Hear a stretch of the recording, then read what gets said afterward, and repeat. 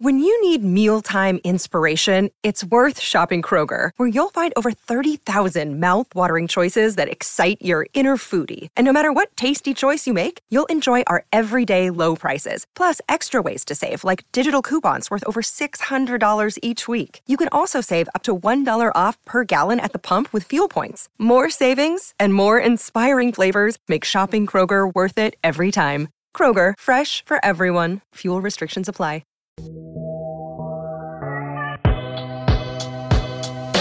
Heyo, welcome into the CHGO White Sox postgame show, coming to you live from Studio A in our West Loop offices, downtown Chicago. I'm your host, Sean Anderson. You can follow me on Twitter at Sean_W_Anderson. No Herb Lawrence tonight. Make sure you follow the show on Twitter at CHGO_White Sox. Oh, maybe he was hiding down there. Not a lot of room for him to hide. No, I mean, usually true. he's the man in the middle, and I feel like we could hold hands right now. That's Vinny Duber. You can follow him on Twitter at CHGO. At Vinny Duber. He's our CHGO White Sox beat writer. You'll get there. If you follow that, you'll get there. I was going to say your Twitter handle was CHGO White Sox beat writer, which is very lengthy. It's probably not taken, though. No, I don't think it is. We appreciate everyone joining us, especially. Maybe that's what'll have to be on Threads one day. Oh God, Threads is bad. No one uses. I Threads. I don't even have a Threads. Oh, Threads is dead. You didn't even join, and it's already dead. Oh, all right. Well, good. That's kind of why I didn't. I was kind of waiting to see what was gonna go happen with it, and nothing is apparently the answer. No, you can't sort your timeline. Isn't that the first thing you should do? Right. You can't sort it from newest, and a lot of it is just kind of Facebook algorithm given to you. So it's kind of like Instagram where it's horrible. I mean, I kind of like Instagram. Well, yeah. I mean, I feel like when I'm scrolling Instagram, a lot of it's at. Anyways, thank you for joining us. Make sure you're hitting that thumbs up button, and we do appreciate you, especially Connor joining us all the way from Toronto, where he met Herb. He found Herb, actually. KPW is at the Blue Jays game and apparently watching us while the game is currently 2-0 in Toronto, but he ran into Herb and Courtney up in Toronto. So shout out to KPW, who's been a guest on this show many times before, and now we get to see the two embracing. Are they embracing in that picture? I feel like that's an embrace. Do you think they embraced? Yeah. They probably embraced. I mean, that's a shoulder touch. I'd believe that they embraced. Probably Maybe Herb spilled some of his watery beer all over KPW. Yeah, very proud enough to be drinking a Bud Light over the border. I think they have Molson, I think they've got Molson. They've got Labatt's. One of my personal favorites is from French Canada. A Fin du Monde. Ooh. Yes, it's like the most alcoholic. It's one of the more alcoholic beers you could buy. It is high 27%. High percent. It might. I think is it 9 or maybe it might be double digits. I don't know. I'd have to look it up. But you used to be able to get it on draft at Guthrie's on Addison. But I don't know if you still can. But damn, it's exciting. If you get the bottle at the store. Yeah, they have a regular bottle, but you could also get a big bottle, like a wine bottle that has a cork in it. Oh, hell yeah. This?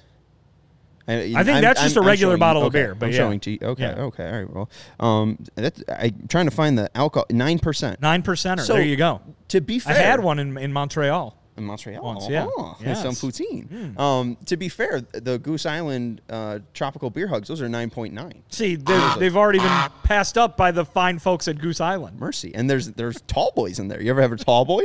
They're nice. Again, appreciate everyone joining us. We're coming to you live after a White Sox loss. 5-1 in Flushing, New York. Justin Verlander, I know you picked him to win the Cy Young last year. And then he did. Yeah. And what I've learned is that you could still be good after winning a Cy Young. It's true. He was great tonight. I mean, he was fantastic. That game almost was a Maddox for him, a complete game shutout with less than 100 pitches, and then the White Sox started to really make him sweat in the 7th and 8th inning. By getting 2 hits. Yeah. No, I mean, listen, Luis Robert Jr. did his Luis Robert Jr. thing, but other than that, that was future Hall of Famer Justin Verlander right there at 40 years old. Stop picking against this guy because he can still do it. Obviously, the White Sox offense has not been very menacing this season, or at least not consistently so. They did score 10 runs just last night, but they weren't doing anything against Verlander, who was very much on his game this evening.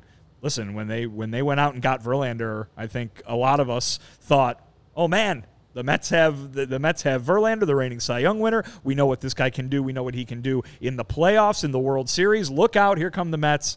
The Mets have been rather disappointing, but tonight they saw what they wanted to see back when they gave him however many tens of millions of dollars. Vinny, I don't want you to ask me about my World Series prediction for 2023. I think I had the Mets in the World Series too, maybe, yeah. So I had the Mets over the Mariners. I think I had Astros over Mets or something silly like that. Astros could happen. Could. They're acquiring Dylan Cease and Luis Robert Jr., or at least they're internally talking about it, which is great for them. Really? Yeah, I'm also... Says who? Twitter. I'm also internally debating on buying the White Sox. Just a couple short. So if you want to pitch in, feel free. I probably need to complete that Led Zeppelin album collection. That's what I'll do with my money before I invest in your purchase of the White Sox. Cheaper, too. You brought up the 10 runs thing, and let's get to this before we get into the Verlander thing, because, again, he was really good, which made it painful to watch the White Sox tonight. But last night wasn't painful. You mentioned 10 runs scored by the Sox, and this was brought up by the NBC Sports Chicago broadcast tonight. Did not know about this. Last night was the first time 12-plus teams scored 10-plus runs since July 4th, and I know you're older than me, but I don't even think you were around for this, 1894. Wow. So happy Independence Day. That was on America's, 118th birthday. Hey, it's a good birthday.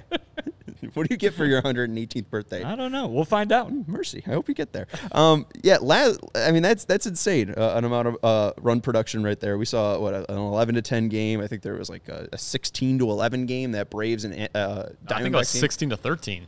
16-13. Ton of runs scored. Well, my favorite thing of the graphic that NBC Sports Chicago put up about the 1894 day was that it was 6 doubleheaders. Oh, Jesus. So it was just scheduled doubleheaders. That's what baseball used to be like. Because they had the scores of every game and they would just repeat the teams every time. And I was like, holy mackerel, 6 doubleheaders that day. Well, I forget that they couldn't play at night. That they had to travel to each city by horse. By train. They had by those, iron horse. Oh, they had those back then. I thought he played for the Yankees. Iron horse. Yeah. Oh. Yeah, I get the joke. Okay. Yeah. Okay. All right. Anyway, sorry. But yeah, no, I mean that it's. I think there was triple headers back then too. Like just baseball was nuts, stupid. There's a team called the Spiders. The Spiders, and they should have been. The Guardians. We've had them for 2 years now.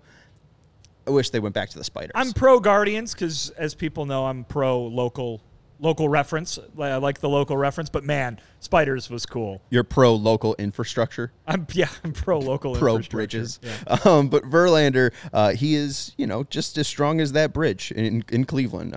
You mentioned 40 years old tonight, or 40 years old, and just absolutely dominating. I know he's been up and down, but 8 innings pitched, 1 earned run. That was a Luis Robert Jr. home run. He allowed 3 hits, 7 strikeouts, 1 walk, had 17 whiffs on 60 swings. That's a 28% whiff rate. That's very good. Had 16 called strikes and 33 called strikes and whiffs, which I think rivals Lance Lynn's 16K performance, just kind of showing you how dominant he was, just absolutely lighting up the strike zone against the Sox. 33% called strike plus whiff percentage. And even the Robert, he finally got him in the third at bat. And we kind of saw, Touki Toussaint, the other starter, get rocked once the Mets got through to him a third time. Well, he got rocked once he started walking, guys. That's true. But with Verlander, they were discussing it on the radio with Robert, and DJ was saying you could tell when he's not really feeling that confident, when he's not really feeling that he's himself. He's early on pitches, and that was after the first 2 at-bats, but that's that superstar, is he doesn't really get too overwhelmed anymore. He's had so much experience. He's been playing baseball consistently, and now we see Luis Robert get an outside slider that he just stays back on. He is staying through on it, and he just drives it out for another flick of the wrist, 400-foot home run. It's really the only one, blemish on Verlander's day. How impressive has this guy been, Luis Robert Jr.? Because we're going to talk about this later with Shohei Ohtani.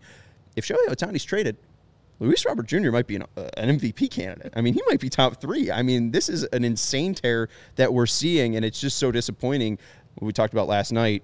Lucas possibly getting traded, Lance getting traded, even the possibility of Tim getting traded. Like, it just feels so sour that Luis Robert Jr. is finally having his moment to shine, and the rest of the team just isn't there, now losing 2 straight to the Mets. Yeah, I mean, listen, Luis has been fantastic this year. Obviously, you don't need me to tell you that. I think the thing that I noticed is, go back to that first inning, Verlander made him look ridiculous with a strikeout, and it looked like you had a flashback of the Luis Robert Jr. from earlier this season and the one from the end of last year, where it was just waving at pitches out of the zone. Granted, a great pitch by Verlander. He was really, really good tonight. But Luis Robert Jr. he fell out of the adjustment that he's made over the course of this season. But look how quickly it took him. Look how short of a time he needed to get right back to it. And, what we saw earlier in the year was an extended slump where he was doing that for weeks. What we saw last year was an extended slump where with an injury to go along with it, where he was doing it for weeks and months. Now, he did it for innings. Mm-hmm. And by the end of Verlander's outing, Robert Jr. was right on what Verlander was trying to do to him, took the ball out of the park in pretty impressive fashion. So it's a guy who really, if you've watched him this season from start to now, you've watched him turn into this guy. Because at the start of the year, maybe not the very start of the year, but that first month where everything was going wrong for this team, he was looking like the guy who had that hole in his swing from the World Baseball Classic, the guy who had the hole in his swing last year with the wrist. And it's like, man, here's a guy who we know has all the talent in the world, but he's not adjusting. He's just letting pitchers do whatever they want to him.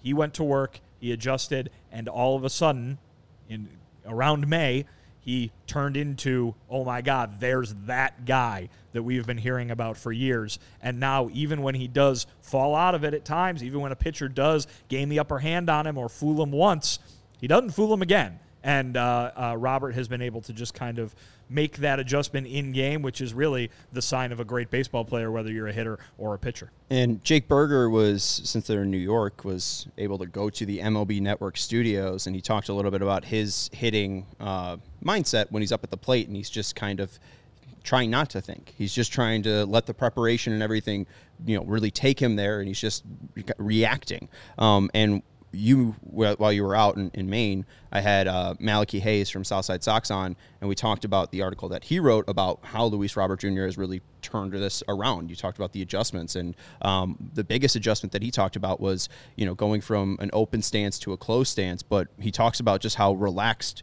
he does look. And again, like, he could have 2 bad at-bats, but he is still relaxed. He is still calm. He doesn't really seem to be bothered by potential mistakes that he did make. He just knows that he has the next at-bat, and he does seem just really calm out there. I don't know if it's just because of the amount of games he's played. I don't know if it's because of the influence of Pedro Grifol. It just really does seem that Luis is maturing, and it's really impressive to watch. I mean, I don't know if we need to really add much more to that, but if there is anything else, I mean, feel free. But I mean, when Pedro said this is an MVP candidate, we all really believed him, but it was like, you got to see him play the games, and here he is playing the games, and that's an MVP candidate. Well, and right. I mean, I think the story with a lot of these White Sox players, maybe the whole team, and really the way fans feel about this team right now in general, is the expectations, right? And so I think the expectation, because of how impressed the powers that be in the White Sox organization were with Luis Robert from the time they signed him all the way up through him becoming a major leaguer, they kind of set the bar of expectations of being really, really high for this kid. It's a little unfair, obviously, and I don't think they were doing that, to put pressure on him. But the outside view was, all right, when is this guy going to become an MVP candidate? Pedro Grifol says that, and we all go, yeah, we know, Pedro. We've been around here. We know he's supposed to be an MVP candidate. But that always came with the qualifier of, but he hasn't shown it yet. But he hasn't shown it yet on a consistent basis. Now he has, and you're absolutely right. If, for whatever reason, Shohei Ohtani is not running away with the AL MVP award come September, Luis Robert Jr. has definitely done enough to put himself in that conversation. I think when you talk about the mindset and what you're seeing from a body language standpoint, a lot of that is just the kind of player that Luis Robert Jr. is. I don't think you really ever see him get overly emotional in either direction, right? Mm-hmm. But the same thing goes for what we always talk about. When you're having success, it's easy to keep having success.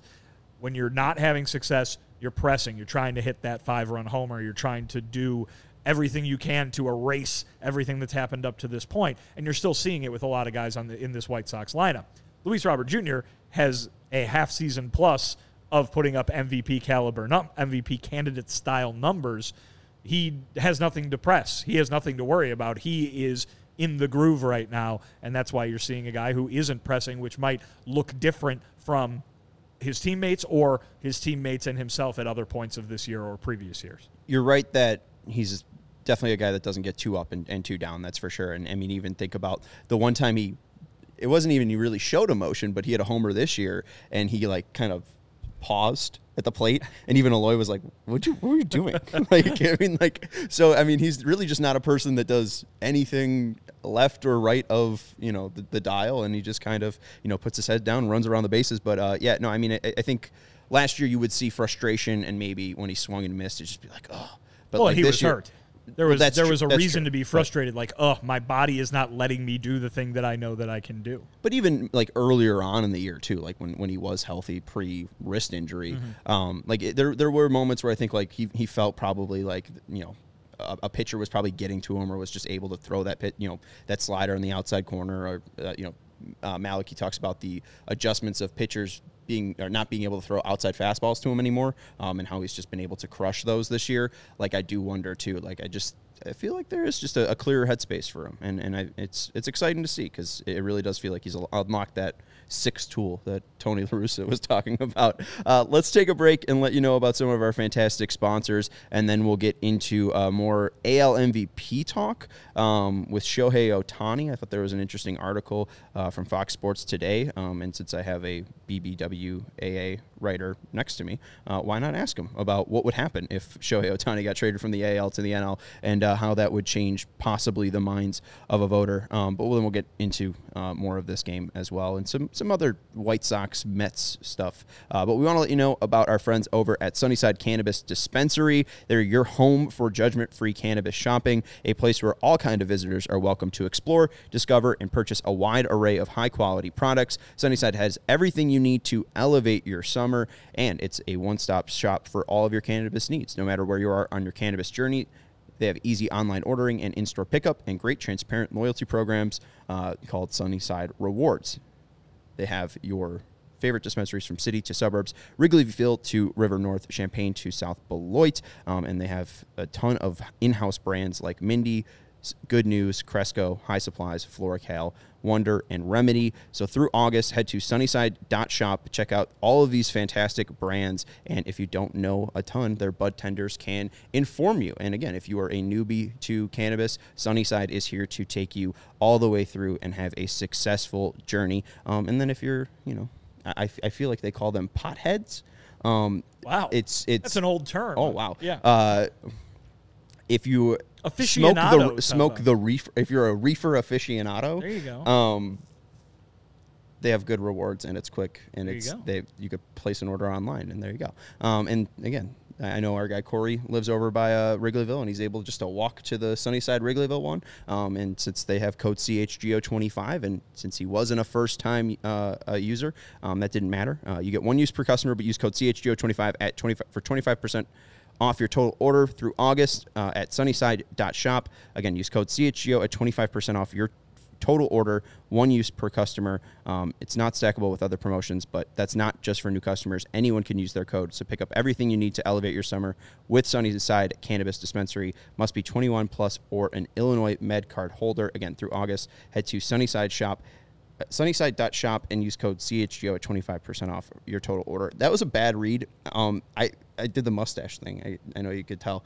I trimmed to a mustache. Yes, I see that. Yeah. It's itchy. Oh, okay. I don't want it to look like I'm picking my nose, but my nose, it was itching that entire read. Sorry. Hey, you'll get there. I don't know, but have you noticed that? I noticed what? More of an itchy upper lip. Me? Yeah, with the mustache. But I've had this for 3 years at this point. But when you first grew it, if I asked you 3 years ago, yeah. I mean, it's been on my face. It wasn't that itchy when I had a beard. I don't know why it's just itchy now. All right. I want to let you know about our friends over at Lewis University. Students are just like you. I have family members. My cousin Maggie went to Lewis University, finished her nursing degree there. We're very proud of her. She didn't love her first choice, and Lewis, being 35 miles southwest of Chicago in Romeoville, made it easy for her to live at home and make the drive to Romeoville and attend classes at Lewis University.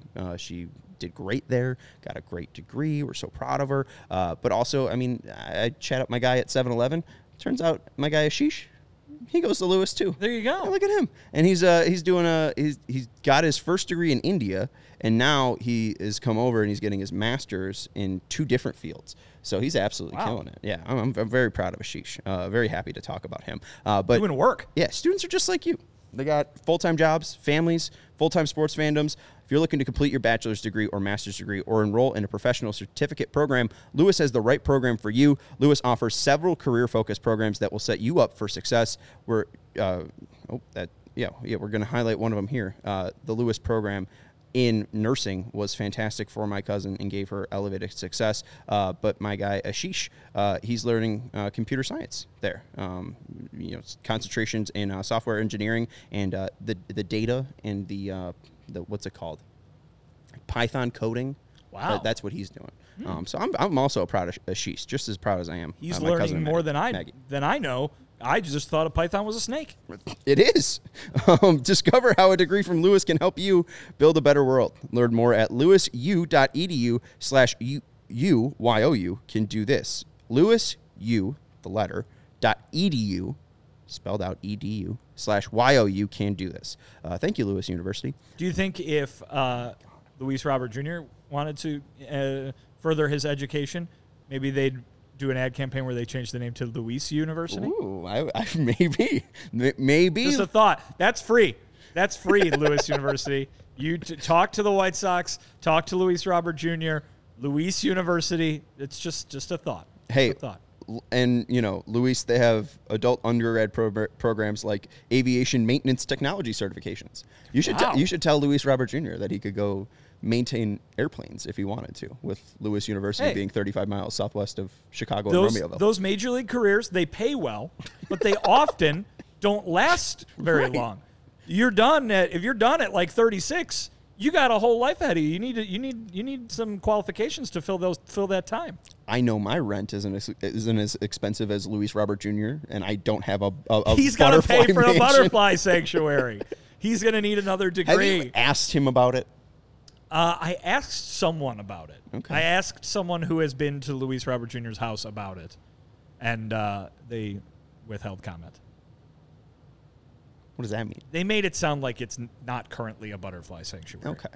Right. But I don't have those details for sure. I mean, that's fair. I mean, maybe the person who originally bought the home was a nature lover. Nature lover. I don't know what a butterfly expert is called. A butterfly expert. Maybe they had their specimen in there, and Luis Robert he doesn't have any specimen. I mean, here's the thought again. Butterflies. I'm full of ideas tonight, Luis. If you're listening, turn that butterfly sanctuary into panther habitat. Just saying. You're La Pantera. You go get yourself una Pantera. You've got the room for it. Just saying. Also, too, panthers probably don't eat butterflies. You can keep the butterflies in there. Can you own a panther? I would advise against it. Well, yeah, and I wouldn't put it in a butterfly sanctuary because what I know about butterflies is they're small, and panthers are big. Sure. So I feel like that might make the panther unhappy. Right, but if you have a butterfly, it's a big room, I'm sure. Don't get the panther, but hey, look, maybe an audio animatronic panther or something could go in there. Gussy it up. Gussy it up. I like that. We've had pet pigs and pet panthers on this show now. Yeah, we've done it. I don't want either of them in this office. I know we fit a dog, and even Poppy, even though Poppy's very cute, barks a lot. And I know Carm was doing his best to not make Poppy bark. But I'm even iffy on bringing dogs into the office. I don't know if we should bring pigs and encourage people to say, bring pigs and panthers into the office. Someone look up the Florida pet law too, just to see if a panther's possible. No. Okay. Leave panthers in the wild where they live. To be fair, Vinny, you brought Asia. it up. All right, let's get into the one thing I felt a little bit disappointed with Justin Verlander was he pitched 8 innings, got to 100 pitches. I felt like Buck Showalter was going to give him the old attaboy and say, hey, why not go out and try to finish off the game. He didn't, which disappointed me, but it mainly disappointed me because I looked up this stat. Pitchers with the most complete games since the wild card era, because that kind of is when it became career more of a or faux pas. single season. Career leaders since 1995, and I try to look for players who started their career before 1995. So like Randy Johnson doesn't count because he was already 31, or like Curt Schilling, I didn't start counting him because he was already 28. Greg Maddux probably had several. Greg Maddux was the next guy I could have named. Yeah, he was 29. He's younger than Randy Johnson. There you go. I wouldn't have guessed. Roy Halladay was the leader though. He had 67. Livan Hernandez had 50 from 96 to 2012. Bartolo Colon and CeCe, who we'll talk about later, had 38. Brad Radke, who debuted in 1995, had 37. Wouldn't have been the twin that I would have gone with. Who was the twin you would have guessed? Probably Johan Santana. Yeah. On 33 on this list, Chris Carpenter is tied with a player who debuted in 2000. So 33 complete games. Chris Carpenter had 33. The other player has 33, debuted in 2000. You want to take a guess at who that might be? Zach Greinke. No, it's related to the team we cover. Mark Burley. There you go. Cliff Lee, Sidney Ponson had 29. Sidney Ponson. Yeah. He was knighted by the Queen of the Netherlands. Yes. That should be an immaculate... He's a knight in the Kingdom of the Netherlands. That's true. Sick. Yeah. We should have... that should be a part of the Immaculate Grid. Knighted Yeah. in countryhood, or in home country. I mean, there's probably got to be a Canadian who's been... Knighted by the monarch of England? Yeah, who's the best... I mean, like, Joey Votto will probably be knighted. They don't really do that anymore for, like, celebrities. They used to do that all the time with, like all the rock stars are knighted, but, like... Don't really do that with celebrities these days, modern day. That's stupid. Yeah. It's already stupid enough, so why would you stop doing the stupid thing? Javi Vasquez, White Sox legend, 28, along with Adam Wainwright, who I guess could still continue to do this. But Verlander would have surpassed Tim Hudson, Andy Pettitte, and Tim Wakefield, who all had 26. Verlander currently sitting at 26 as well. But yeah, just wanted to throw that out there because it didn't happen, and it could have happened, but it didn't. So there you go. That's White Sox baseball in 2023. Anything else from this game that stood out from you? Because, again, it was kind of a frustrating game, but I guess Touki Toussaint throwing 107 pitches is interesting. I think Tuki's performance stood out. Obviously, you wouldn't call it good, right? He gave up 5 runs, and he walked 4 guys. That being said, Touki Toussaint threw 6 innings. We weren't really expecting him to do that. He threw over 100 pitches. We weren't really expecting him to do that. And 4 of those 5 runs came in 1 inning. Again, you don't get to pick and choose which innings count, I understand. But this is a guy who's getting a lot of run right now as the fill-in, basically, for Mike Clevenger. We saw him come in and spell Michael Kopech in the first game of the second half. He's been used a lot by Pedro Grifol, and he has Pedro Grifol's trust. And you know what? He's been okay. He hasn't been lights out. He's not blown anybody away. I don't think even at this point, if the White Sox had a healthy Davis Martin at their disposal, anybody would be saying put Touki Toussaint in over a healthy Davis Martin. That being said, he's been okay. And for a team that's going to perhaps need to eat up a lot of innings after the trade deadline here, if we're thinking that 40% of their starting rotation might be on their way to wearing new uniforms, Touki Toussaint is going to be probably a permanent addition to that starting rotation unless things really start going the other direction for him. And shout out Brett for digging my Danzig shirt. I appreciate you. I dig your Led Zeppelin shirt as well. Thank you. I'm glad you picked up those 2 albums, but I'm also glad you have that shirt. Yes. It's a pretty sick tie-dye. Got a little crazy stat for you, Vinny. I don't know. Actually, I don't know how to phrase it. That's the thing. Touki Toussaint, in his last 2 outings, which are each in the last 6 days. Yes, throwing 97 pitches and 107 pitches, have been 2 of the 3rd highest totals he's ever had. This is the first time he's thrown 105 pitches since September 9th, 2018. Okay. And that's the most pitches he ever had in a game, 105. So he surpassed that tonight. Okay. And then his 97th Which was pitches, just the other day when Kopech couldn't get out of the first inning. July 14th. Okay. That is his third most pitches in a game.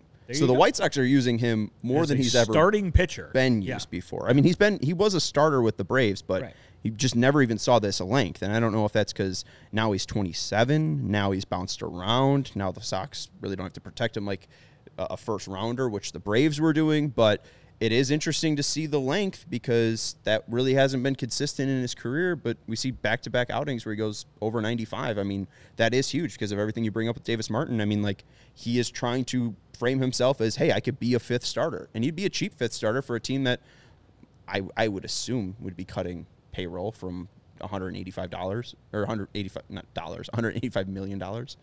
Yeah, I mean, it's very interesting. You could definitely look at the next couple months as a tryout of sorts for Touki Toussaint to try to make this rotation going in, or to try at least position himself to make the rotation going into next year. Now, remember, he's not like under control. They picked him off a waiver claim. Right. He would be a free agent at the end of this year.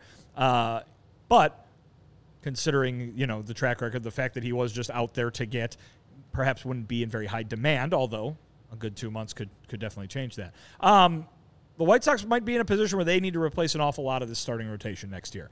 I think if we are under the assumption at this point that they're going to trade Lucas Giolito, and if we're operating under the assumption that Lance Lynn is not going to be back either because he's been traded or because they're not going to pick up an $18 million option on him, that's two guys gone. Mike Clevenger, you would assume he hasn't been so great that they need to go out and pay him, another $10+ million to do what he did again for a couple of months this year.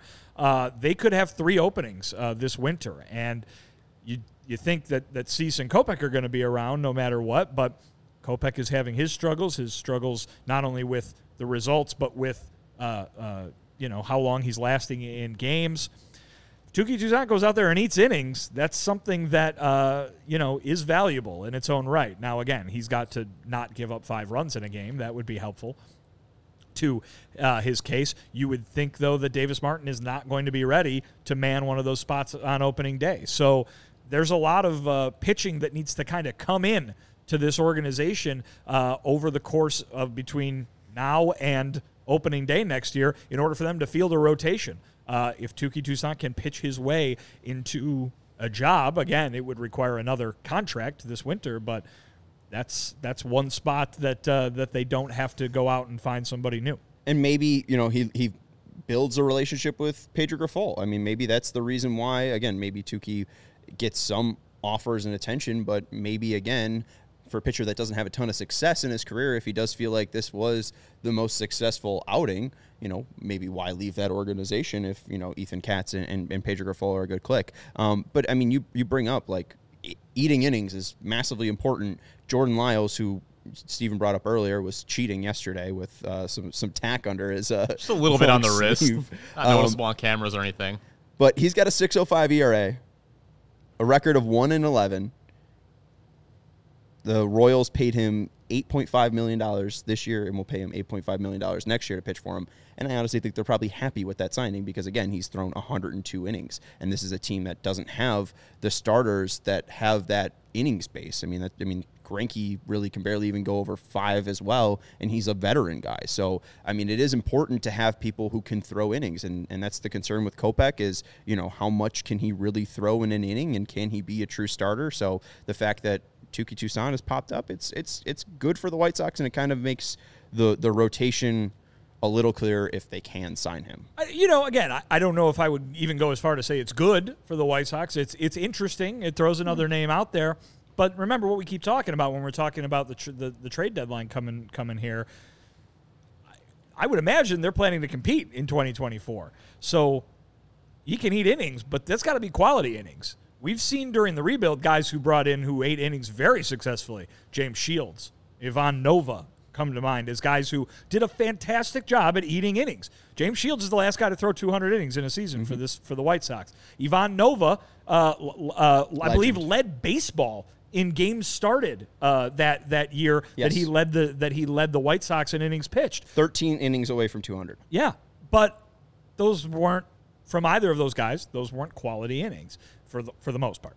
And so it was okay then, because you bring up the Royals comparison, that the Royals are where the White Sox were when James Shields and Ivan Nova were eating innings for them. The White Sox are supposedly not there anymore. And so the idea can't just be bring somebody in who eats innings. Eating innings is good, but they need to be quality innings, because if we're now looking at a situation where for the bulk of 2024, the team is planning on its starting rotation past Cease and the questionable and has questions about him, Michael Kopech, to be Touki Toussaint and a Davis Martin that's coming off Tommy John surgery, that doesn't sound like a competitive starting rotation to me. No.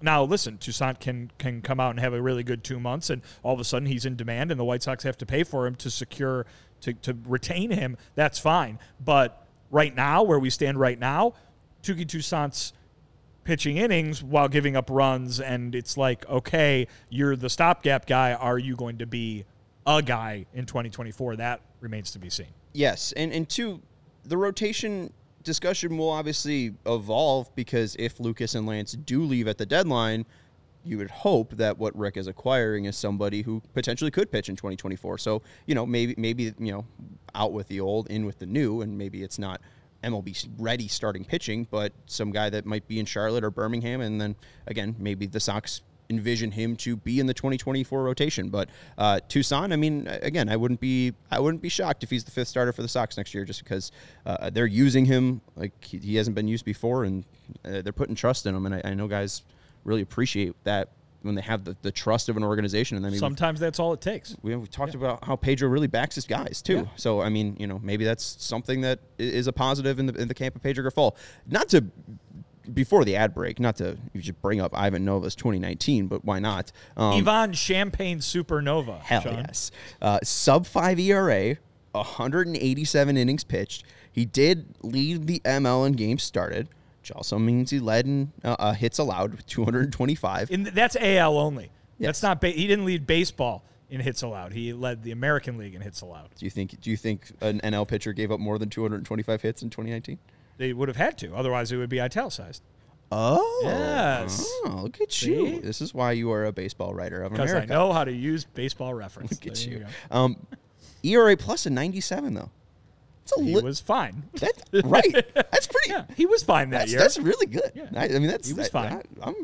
Shout out Ivan Nova. All right, let's take a break. I'll let you know about our friends over at Shady Rays. Take on the sun with gear built to last. Our friends at Shady Rays have you covered with the warm weather ahead with premium polarized shades at an affordable price. Shady Rays is an independent sunglasses company that offers a world-class product that's just as good as any expensive pair we've worn. They're a lot better than all the cheap ones I used to be buying. I was going to say they need to tweak that ad read for those of us who never had expensive sunglasses prior to this. These are the most expensive sunglasses you will ever have, and they will last longer than any other pair that you've ever had, and because they have durable frames and extremely clear optics for outdoor adventures. But also, Shady Rays has the most insane protection program in all of eyewear. Every pair of sunglasses is backed by lost and broken replacements. If you lose or break your pair, even on day one, it's listed they will send you a brand new pair. No questions asked. You can wear your Shady Rays with confidence because they have your back long after your purchase. And if you don't love your Shady Rays, you can exchange them for a new pair or return them for free within 30 days. There's no risk when you shop. Their team always has your back. Exclusively for our listeners, Shady Rays is giving out their best deal of the season. Go to shadyrays.com and use code CHGO for 50% off 2+ pairs of polarized shades. At shadyrays.com and use code CHGO for 50% off 2+ pairs of polarized shades. Try for yourself the shades rated 5 stars by over 250,000 people. Our friends over at Pins and Aces are going to help us have a fantastic golf outing. We should probably plug that because I think the sickest thing that you could do for yourself is get this CHGO Pins and Aces shirt. CHGO Kickoff Classic, Friday, August 25th. 9 a.m. shotgun start at Cog Hill. You get the fantastic CHGO and Pins and Aces crossover. We're obviously going to have a ton of prizes and giveaways from Pins and Aces likely. We'll be able to bring out all of our cool stuff that we have for them. Like, what's the liquor stick? The liquor stick? The beer sleeve? The beer sleeve? The shot tee? The shot tee. Okay, I got them all. Explain the shot tee. The shot tee is how you shotgun a beer. You just pop it with this thing. You hit your tee shot, then you pick up the beer and you shotgun it. And it's awesome. Boom. And we're going to be doing that on Friday, August 25th at Cog Hill because we're degenerates at a very nice golf course, and we're going to be shotgunning beer. But check out Pins and Aces. They're the official golf apparel partner of All City and CHGO. We love our Pins and Aces gear. We're very excited to have them out on the course on August 25th. And they are a family-owned golf and apparel business. They make amazing polos, hats, golf bags, and again, Steven's favorite, the beer sleeve, an innovative product that allows you to store 7 beers right inside your golf bag and keep drinks cold the entire round. 7. Cue the Costanza gif. You can't. That joke is ruined. Why? Because of the shortstop. TA? Yeah. Why is it ruined? Oh, never mind. Check out pinsandaces.com and use code CHGO to receive 15% off your first order. I'm not a social media. I'm not on social media very much. It's not even that. It's just any time I think of George Costanza wanting to name his kid 7, I think after Mickey Mantle. Tim Anderson did it. Yeah. After himself. Right, yeah. I mean, his name's not 7. His name's Tim. Check out pinsandaces.com and use code CHGO to receive 15% off your first order and get free shipping. That's pinsandaces.com. Use code CHGO to receive 15% off your first order and get free shipping. All right. One heartwarming story from the Mets and White Sox series. And you mentioned this. Liam's been doing this basically in every town that the Sox have gone to, but especially since Cookie Carrasco himself is a cancer survivor. Cookie Carrasco teamed up with Liam Hendricks to host pediatric cancer patients from Cohen's Children's Medical Center. The kids met with Carrasco and Hendricks to hear their stories during a tour of Citi Field. That's from Anthony DeComo of MLB.com. But as you see on the screen, Cookie Carrasco teamed up with Liam Hendricks for a special edition of Cookie's Kids. And you can see all those happy kids getting a tour of Citi Field. And that's just so fantastic to see the outreach of baseball. And, of course, these guys make millions and millions of dollars, but it's because they are in a very special place. I mean, everyone that's watching this right now grew up watching baseball. And if they were going through something horrible in their life and 2 Major League Baseball players showed them around the actual Citi Field, Wrigley Field, Guaranteed Rate Field, that would be the coolest moment of that year. I mean, doing philanthropy like this is great to see from players using the platform that they have. Yeah, and I mean, as we talked about so much earlier this year when we first heard what Liam was going through, dedicating your time to these sorts of causes is nothing new for him. And, being at the ballpark as often as I am, I'm sitting there working before a game. You look down, something's going on behind home plate. Which player is that talking to so-and-so, obviously it's Liam Hendricks talking to, someone who's there for whatever charitable reason, or hanging out with animals that he's doing charity work with, hanging out with other folks that he's showing around the ballpark that day, or really just folks that the White Sox might bring to a game.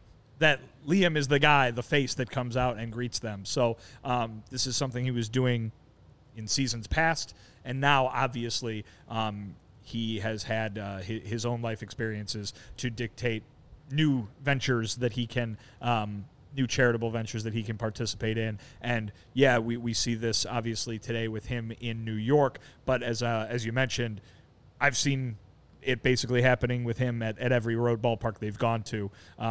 He posts a lot of pictures of him just meeting with, be they kids or adults or whoever might be going through the same thing that he went through on his Instagram and throughout every trip the White Sox take. So it's great to see that. It's not surprising to see that. If you watched his ESPY speech, the kind of mentality that he has in this situation. And so, yes, that is good to see. And I think the best thing about it is to see Liam Hendricks in a White Sox uniform right now, being able to do these kinds of things as well. Yeah, and even when they went to Atlanta, Liam met with kid Nick, an 18-year-old who's battling an aggressive form of leukemia.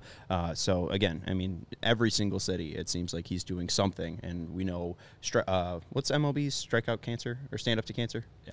I mean, obviously that's been a very big a philanthropic effort for MLB. I think going back to like the 2006 All-Star game, like that's been going on for forever. And to see Liam just embrace that role and MLB's efforts has just been fantastic. And we even tweeted it out too when he was first diagnosed, just all of the philanthropic things that he has done in a White Sox uniform. And like you said, he's continued it. Even if he is not on the field this year, he's throwing a simulated game or threw a simulated game today.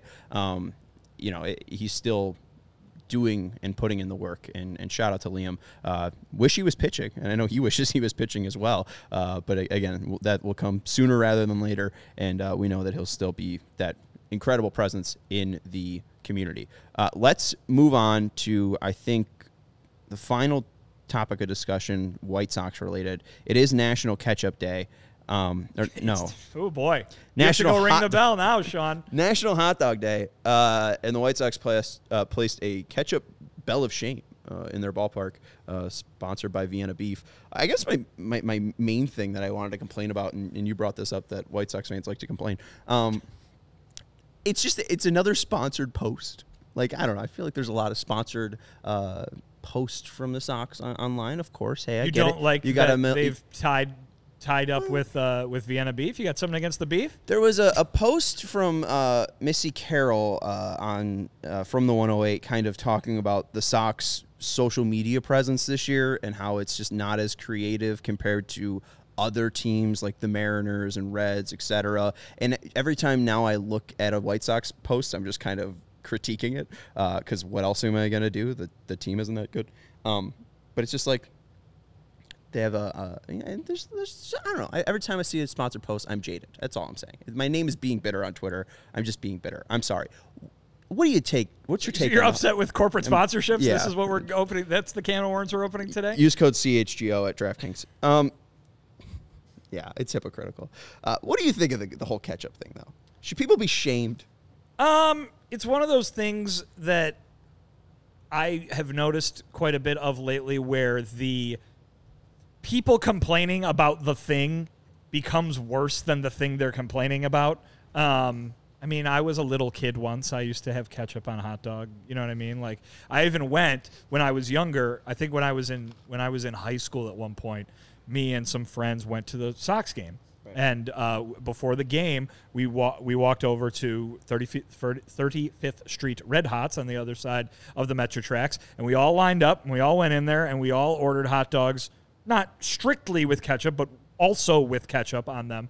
And four kids from the suburbs all in a row, and the woman working behind the counter looks up and goes, "You guys aren't from around here, are we? Are you?" And I was stung by that, and I went, "No, I am. I'm just had an embarrassing hot dog ordered today." But no, I don't like when let's put it this way: I don't like when people complain about other people having ketchup on their hot dog. But I mean, also, it's just not one of the ingredients. I don't really like a Chicago-style hot dog. It's a salad pretending to be a hot dog, in my opinion. But, I like mustard. I like mustard on a hot dog. That's not ketchup, but should I still be shamed for not getting the whole produce section at the Jewel on the hot dog? I don't know. So where does it end, I guess, is the thing. Should you be eating a hot dog at Guaranteed Rate Field, period? I understand that it is very... Well, that's the food that's provided up in the press box. Okay, well, so, sometimes if I forget to pack a sandwich. If it's free, I'm not batting an eye. I'm not batting an eye at anything free. But also, if you're spending your money on a hot dog, especially a hot dog now at Guaranteed Rate Field, it's what, like $7.50, $8? Not on Tuesday. Not on Tuesday. It's $5 Tuesday. But the chimichurri steak sandwich is like $13, and that is the greatest thing that I've ever eaten at that park. Why would you get anything recommendation? else? I don't know if I've ever actually been asked this on this show, but you go down to the right field corner there, deli sandwiches. That's the best thing in the ballpark. It's massive. It's like this big. It's big. Plus you get a whole thing of chips with it too. And that's like $14. That's pretty good. So yeah, exactly. I'd go that route. But again, I like a hot dog. I'm an American man. I'm Chicagoan. I like the beef. Of course, I've been to the Vienna Beef Factory store in Bridgeport on Pershing. I've not been there. Yeah? I hear they're like refurbishing it though now. I saw a story in WGN. They're like giving it a whole facelift. That's the one on the north side. Oh. So the one on the north side, their factory store was always on, it's at Damon and Fullerton, and it was there for the longest time. and then they closed it, and they moved it to Bridgeport. But now it's just sat there empty for several years, and they're going to redo it. They're going to bring it back. So, yeah. All right, cool. Yeah, I mean, like, I just had Superdog, so I had like a Superdog's good? Yeah, it was very good. Yeah. But then, like, the whole thing with the Chicago Dog, too, like, it started falling apart because it's so heavy. And you got the... Because it's a salad. Oh, yeah. I like the salad. I'm a fan of the salad. Also, we're getting to the baseball. This is Vinny as a baseball writer section of the show. Hot dogs and MVP votes? Yes. That's the segment? I will quickly...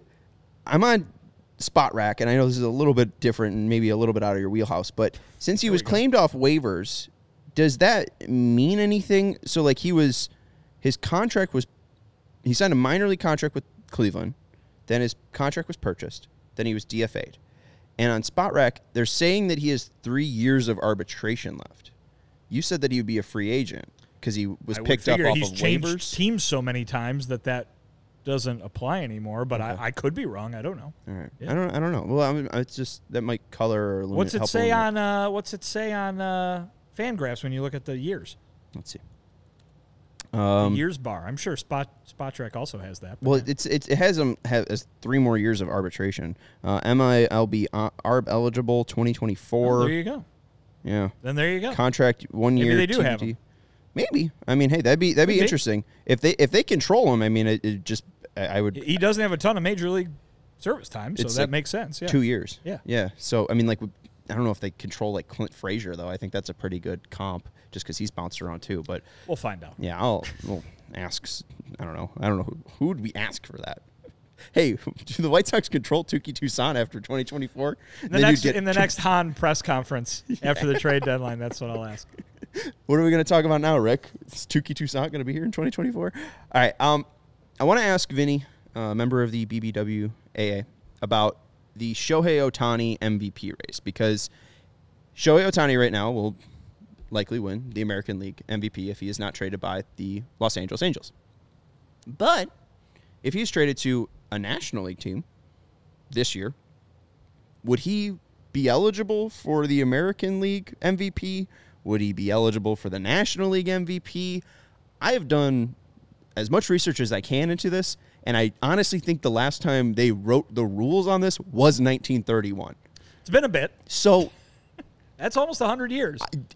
Does the player actively have to be in the American League to win the American League MVP, or has he, as a pitcher and hitter, done enough to win the AL MVP, regardless if he finishes the season in the AL? Well, I think the best question is, could he win both? Could he? Yeah. That would be the best question, right?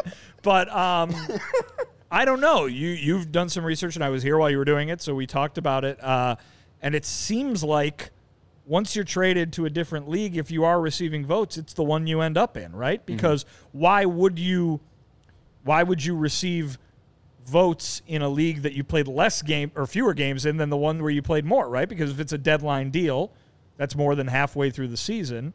Why are people finishing in the second half league voting but not popping up at all in the first half league voting? So that information right there would lead me to believe that it has to be the one that you're actively playing in. Yeah, I think that would be it. So one quote, and this was spurred by Sam Panianovich's article over at Fox Sports, just talking about what bookmakers would do from a betting standpoint. But Red Sox host Tom Caron said in this, I could still see baseball writers wanting to make a statement by voting for Ohtani. You can make the argument that what Ohtani did as a two-way player over 2/3 of a season is greater than one player for a full season. So it will be interesting. But, Steven, you flashed the graphic on players that were traded and then ended up finishing in the MVP or Cy Young vote of the league that they were traded to. So in 2008, CC started with the Cleveland team and then was traded to Milwaukee. And then in the NL, after finishing in Milwaukee, went like 11-2 with a sub-2 ERA. He was amazing. Yeah. Insane. And was like pitching on like 3 days rest. He was a Cy Young. He was a 5th place Cy Young finisher and finished 6th in MVP voting. In 2008, Manny was traded from Boston to LA. Obviously didn't finish in the Cy Young because he's not Shohei Ohtani, but he did finish 4th in MVP. In 1997, Mark McGwire was traded from Oakland to St. Louis, did not finish for the Cy Young, but was 16th in MVP voting. And then Rick Sutcliffe was traded from Cleveland to the Cubs, won the Cy Young, and finished 4th in MVP voting, went 16-1. Well, and I guess here's my thought is like, it's probably what all baseball voting is, where it's just the writers figure it out, right? I mean, that's what we've seen with the Hall of Fame. You know what I mean? There's no rule that says you cannot elect a steroid user into the Hall of Fame, but that seems to be an unwritten rule, so to speak. I know we all love those so much, that they've employed. When it comes to pitchers winning MVPs, right? Probably a lot more times than it's actually happened, a pitcher has been the best player in baseball, but there's the Cy Young vote, there's the MVP vote. It's just the way that it usually is, like, historically and traditionally works out. Pitchers win the Cy Young, hitters win the MVP. So my thought is it's that kind of thing. Maybe people have kind of figured out, well, it's like, well, I'm voting for the AL MVP. This player currently plays in the AL. Why would I vote for them for the NL MVP? Because you showed guys there who had amazing stats before they were traded, right? So, like, it's not like everything they did before they are traded gets thrown out the window and you're only voting on the MVP after they get traded. It would seem to me that folks have just said, all right, that player is on an NL team or an AL team. I'm going to vote for him in the league that he is currently playing in or played his most recent game in. When you make that vote. To be fair, none of these guys were as good as Shohei Ohtani. I guess few have ever been. To put it this way, Mark McGwire had the same amount of home runs that Shohei Ohtani currently has, 34, when he was traded from Oakland to St. Louis, and CC Sabathia had an ERA higher than Shohei Ohtani than when he would likely be traded from the Angels, which is just stupid. CC, before he was traded, 6-8 record, a 3.83 ERA, and then went to Milwaukee in 17 starts, 1.65 ERA, and an 11-2 record with 130 innings. So he was just a lot better. An ERA plus of 1.11 with Cleveland, and then with Milwaukee at 2.55. Manny kind of had the same thing too. Manny was all right in Boston in 2008 with 100 games, 137 OPS plus, and then in 53 games had 17 homers, 14 doubles, a slugging percentage of 743, an OPS plus of 221. He was just a next level player. McGwire, maybe, he had 105 games played, which I don't think was enough. Didn't even get to 100 RBIs. It was a bad Oakland team, 35 homers. The reason why the Angels are kind of near 500 after 100 games is Shohei Ohtani. I don't know if that could be argued. Listen, I don't think anybody would argue that, he's not the guy who deserves the MVP right now. I think the point is, what is the precedent and what are you voting on? Because obviously when they vote on CC Sabathia, when they vote on Manny Ramirez, when they vote on Mark McGwire, they're not just voting for what happened after they were traded. Because that's an incomplete amount of games. They wouldn't qualify, quote unquote, for anything if you're just evaluating that. So when you're casting that vote, you are casting a vote for what that player did with the previous team. And so if that's the precedent, it would make sense to me that when September rolls around, Ohtani is going to be voted on based on the league that he is playing. And that's what it would seem to me, because that's what people have done in the past. And for the NL Cy Young voting for Sutcliffe, they only count his NL numbers that year. He didn't lead in strikeouts. Who did? Baseball Reference. So Baseball Reference, when they're looking at the NL. It. Yeah. So, but I don't know if maybe that's, if people, I would have to imagine that. Would have to imagine that there were people who had more more strikeouts than him, or a lot more games played. Obviously, 16-1 is pretty good. That's kind of hard to do in a full season these days. But you can't just vote on 2 months. You know what I mean? You don't win an award for what you do in 2 months. You win an award for what you do in 6. Sutcliffe was traded pretty early. He had 20 games started, which was only 11 less than Dwight Gooden. Gooden had 276 strikeouts and 155 for Sutcliffe, but again, 20 starts, 16 wins. But that was half his season, wasn't it? Yeah, right. 15 starts in Cleveland. So, he had more starts with the Cubs. But, impactful. Again, and value, too. That was the first Cubs team to win the division in a long time, right? 84. It's the first Cubs team to ever win a division. Well, that doesn't make any sense in my brain. It was their first. It was their first playoff appearance since '45, I believe. Right? Really? Yeah. Since they lost the World Series in '45, right? Oh God, this is such a pathetic baseball town. All right, that's going to do it for the CHGO White Sox podcast. We really appreciate it. That's the last episode ever. No. Wow. News to me. I don't know. The way that came out of my mouth just sounded horrible. Anyways, that's going to do it for the CHGO White Sox postgame show. Thank you for joining us after a 5-1 White Sox loss. That is Vinny Duber. You can read his work at allchgo.com. He's our CHGO White Sox beat writer. You can follow him on Twitter at Vinny Duber. You can follow the show on Twitter at CHGO_White Sox. And I am Sean Anderson. You can follow me on Twitter at Sean_W_Anderson. Thank you to Stephen Nicholas for producing the show and everyone for hanging out with us. We would appreciate you giving us the thumbs up button on the way out. We will talk to you tomorrow after Jose Quintana makes his Mets debut against the Chicago White Sox. Old friend Jose Quintana coming back. So we'll see you then. Bye.